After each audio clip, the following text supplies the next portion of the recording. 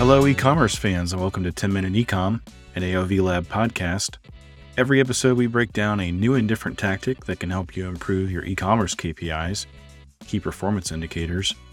I'm your host, Andrew Figgins. I am an e-commerce professional. You may know me as the founder of AOV Lab, the former VP of Product Innovation at Scrubs & Beyond, or as the former Director of E-commerce Technology at Rural King. Today, I'm excited to be talking to Steve Winkler, an e-commerce colleague that is doing very interesting work in e-commerce. Anyway, Steve, what did you come on the show to share today with your e-commerce colleagues? Hi, I'm Steve Winkler, a recent alumnus of HP, and I'm based in Austin, Texas. One thing I've seen work in e-commerce is how simplification and standardization improve global customer experiences. Thank you, Steve. After the ad, we'll get right into the chat. Today's episode of 10-Minute Ecom is brought to you by shop.aovlab.com.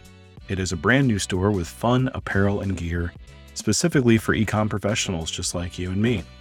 We've got high quality embroidered and printed t-shirts, hoodies, and hats that will spice up any Zoom call or in-person meeting with your team. If you lead a team, these products make for awesome gifts to celebrate hitting a conversion rate or average order value milestone.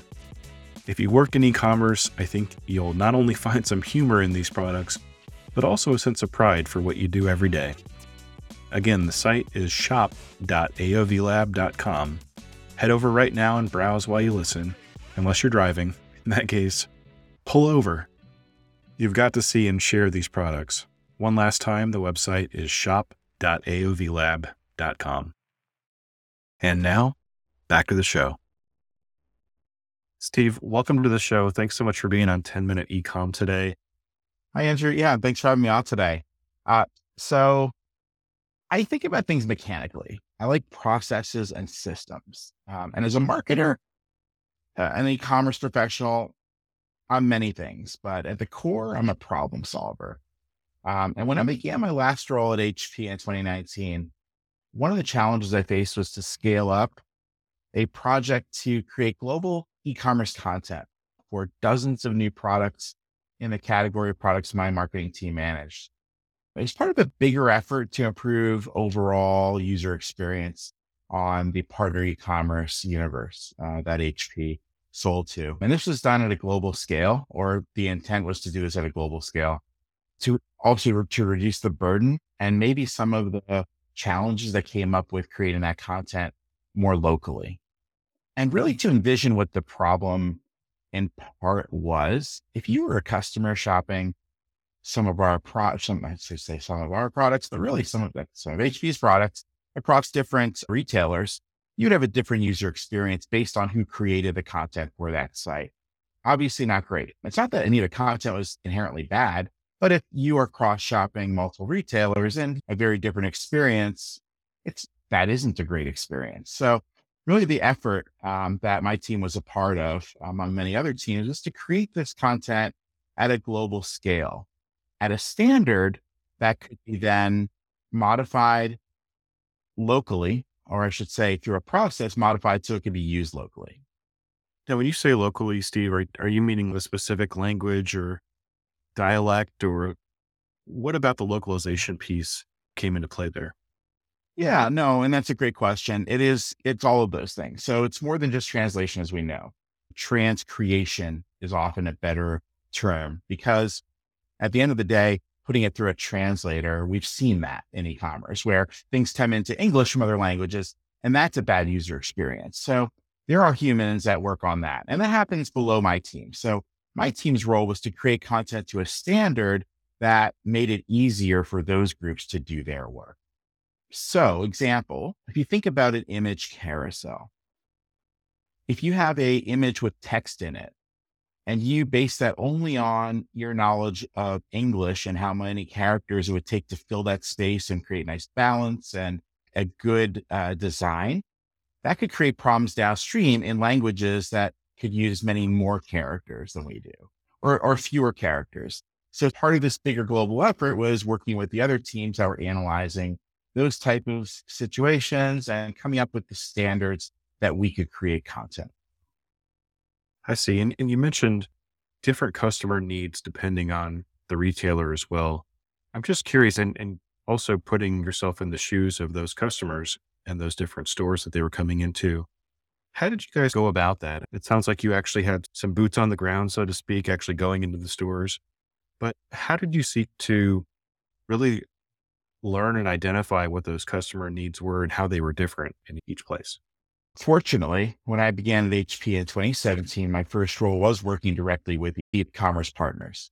And there were things that were, I would say, somewhat universal in what we were able to see as issues across the partners. And one of them, again, was that issue of a consistent user experience. And that was caused by a few things. One, often the people who were creating that content with the partner were not e-commerce professionals and maybe weren't using all the right things in the right ways, but it was necessary for them to do so because there hadn't been a structured plan in place to do that type of work. Next was, of course, the variables that come in on the different content management systems and different style guides that each of those retailers have. But even though those retailers do have different style guides and content management systems, there are certain things that are universal on product detail pages. Things like product titles and image carousels and the key selling points, as well as all of that rich content you can create below the folds, which can be syndicated to that partner through other systems. So there were things that could be done. And my team's role in my most recent role at HP was to create that content in a way so that all of those downstream people that were creating those text-driven images had the right ingredients to do their work. And on the surface, that doesn't seem very complicated, but taking a page out of Stephen Covey's way of thinking, you begin with the end in mind. And additionally, my experience in e-commerce and marketing, it all came together. So when I took over that team, I tried first to dispel the concerns that were real about adding all these new different work streams.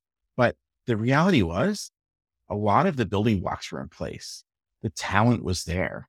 The team is smart. They're motivated. And honestly, once we got through the first few iterations, there were a few bumps and scrapes and bruises along the way. But overall, we hit our targets. We were in a position where we couldn't fail.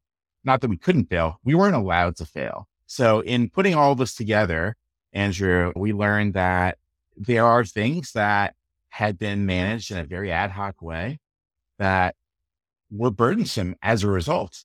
Looking for ways to simplify the processes that go into creating things was really the magic that made all of this work. Without that type of thinking, I don't think we would have been able to achieve our goals. That makes sense, Steve. I wanted to ask you about some metrics. I have this like picture in my head of it being very difficult to get some metrics back to the team, putting in the standardification. I think I messed it up again. That word, putting in the standardization and the simplification. Did you have some specific metrics that you were looking at to say over time, we're seeing some improvements or we need to make some additional adjustments? What were some of the numbers that you all were concerned with and paying attention to? Sure.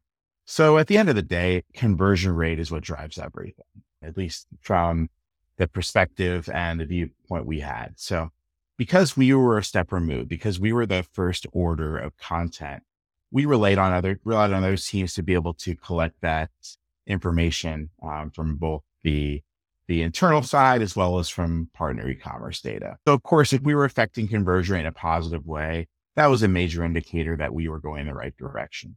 But for the real responsibility of my team, we had three things that we needed to adhere to achieve our goals, which were timeliness, quality, and consistency. And quality, right? That's a weird one because that's rather subjective. But from a qualitative perspective, we were able to look at this more objectively and say, okay, these things are there.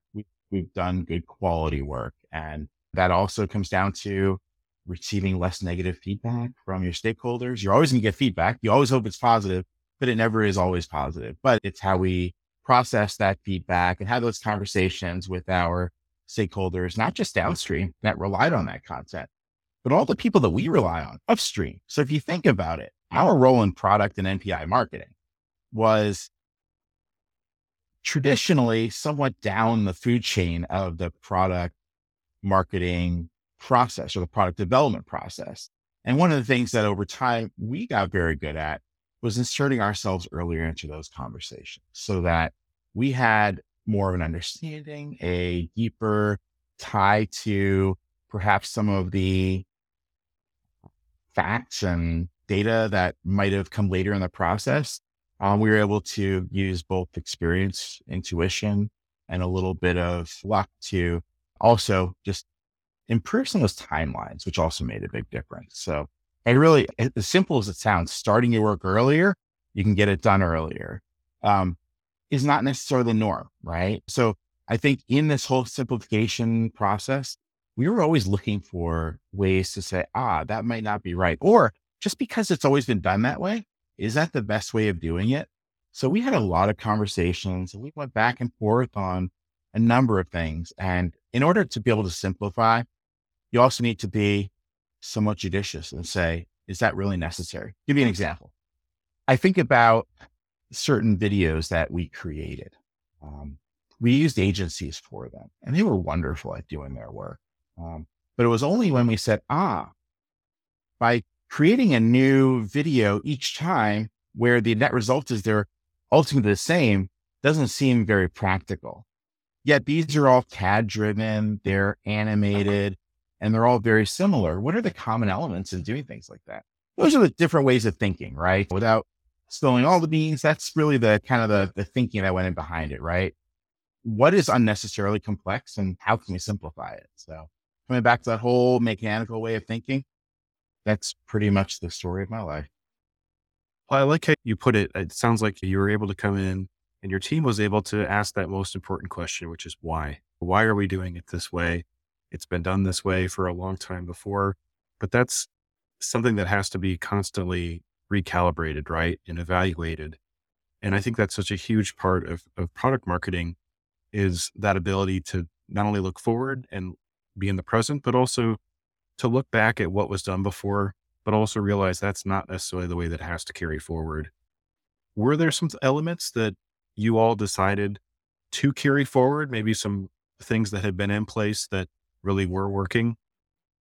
Oh, absolutely. Listen, everything in life is iterative and business is no different. The great thing about big companies is that they're often like slow moving ships, right? There's very little you can do to change the overall direction, or you need to just anticipate that turn many miles ahead of where it's going to happen. And I think even in the work that we did, it was more right than wrong, right? I have huge respect for all of my predecessors because in the worlds that they worked in, they all did phenomenal jobs. Some of the things that I think were beneficial to our work that were there already that we were able to, I would say, further enhance or maybe benefit more of our work from were the systems that already created standardization. Because at the end of the day, a lot of this relies on structured data. So those databases already existed. But in using those existing databases, we still had ongoing conversations about which containers were the right ones or how to link certain data from certain containers to certain things. Yeah, it's an ongoing process, but more and more or less, the framework is usually there and hopefully it's there in an established company. Huge benefit of working at a company that's been around for 80 plus years is there are a lot of great things already in place. Absolutely. I wanted to ask you, Steve, HP, obviously a huge company. Do you think in your next role, are you looking for another big company or what's next, do you think, for you? Yeah, I keep an open mind. Obviously, it's an exciting time, new start of the year, and opportunities are everywhere. My passions have been in a number of different areas in commerce, in content. I've had my hand in brand and had the pleasure of being in a position to direct creatives.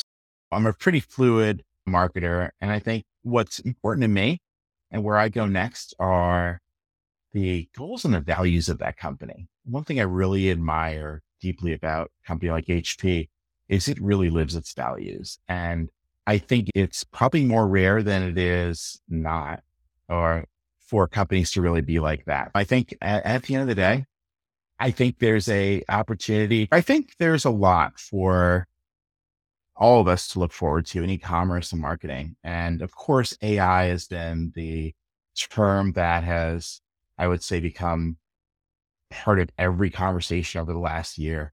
And I can tell you that just what I've experimented with in AI gives me a lot of hope and excitement that we barely scratched the surface. In fact, what I think about when I think about the way we talk about e-commerce today, Andrew, is the way SEO was the buzzword 20 plus years ago. Everyone said SEO, but they didn't really understand it or mean it. And I think we're in that era now with AI, is that it's talked about. I don't think anybody really understands it. And I think for the people that even experiment lightly and figure out how to apply this to their roles, the world would be their oyster. And I think I can't tell you that I figured it all out, but in the little that I've had a opportunity to understand its capabilities and limitation, I'm excited. Excellent. I am too, Steve. It's amazing. I think just this week or recently heard that the GPT store was about to open up, and that's super exciting. That's like a brand new marketplace opening its doors for the first time. And I'm just curious to see what happens with that in the next 12 months. We may be looking at $1 billion marketplace here, just coming out of nowhere, or seemingly coming out of nowhere, even though people have been working on AI for a while. I think there's a gold rush in a way happening again. And I've heard a story, and I don't know if this is true or not, but the people who did the best during the gold rush were not the miners or the mine owners, but the people who sold the tools. So I think if the smart folks like you and I can get in there and create the right AI tools to drive e-commerce, we'll be okay. Agreed. Yeah. I'm trying to think of a pithy thing to say to that, but I'm still struggling with it. Steve, I look forward to getting my pickaxe out and going west real soon in terms of AI. Awesome. And for me, I think the other thing I'd like to part with is, I am in a transitionary state. It was a wonderful time working for HP for 7 years, and I'm exploring new opportunities. So if you or any of your listeners could use an experienced marketer that has a deep passion for creating great experiences for the teams he leads and the customers he serves, I would love to speak with those folks. Absolutely, Steve. And we would be happy to connect you. I know in the past, a few folks that have listened to the episodes have reached out and said, hey, can I get an intro to Steve or Phil or Lori or so many people that have been on the shows? We'll absolutely help make those connections. And best of luck going forward. I think it's a pleasure to talk to you today, and best of luck. Andrew, I hope this is the start of many. I look forward to talking to you again on and off the air. So thanks for having me, and have a great day. Thanks, Steve.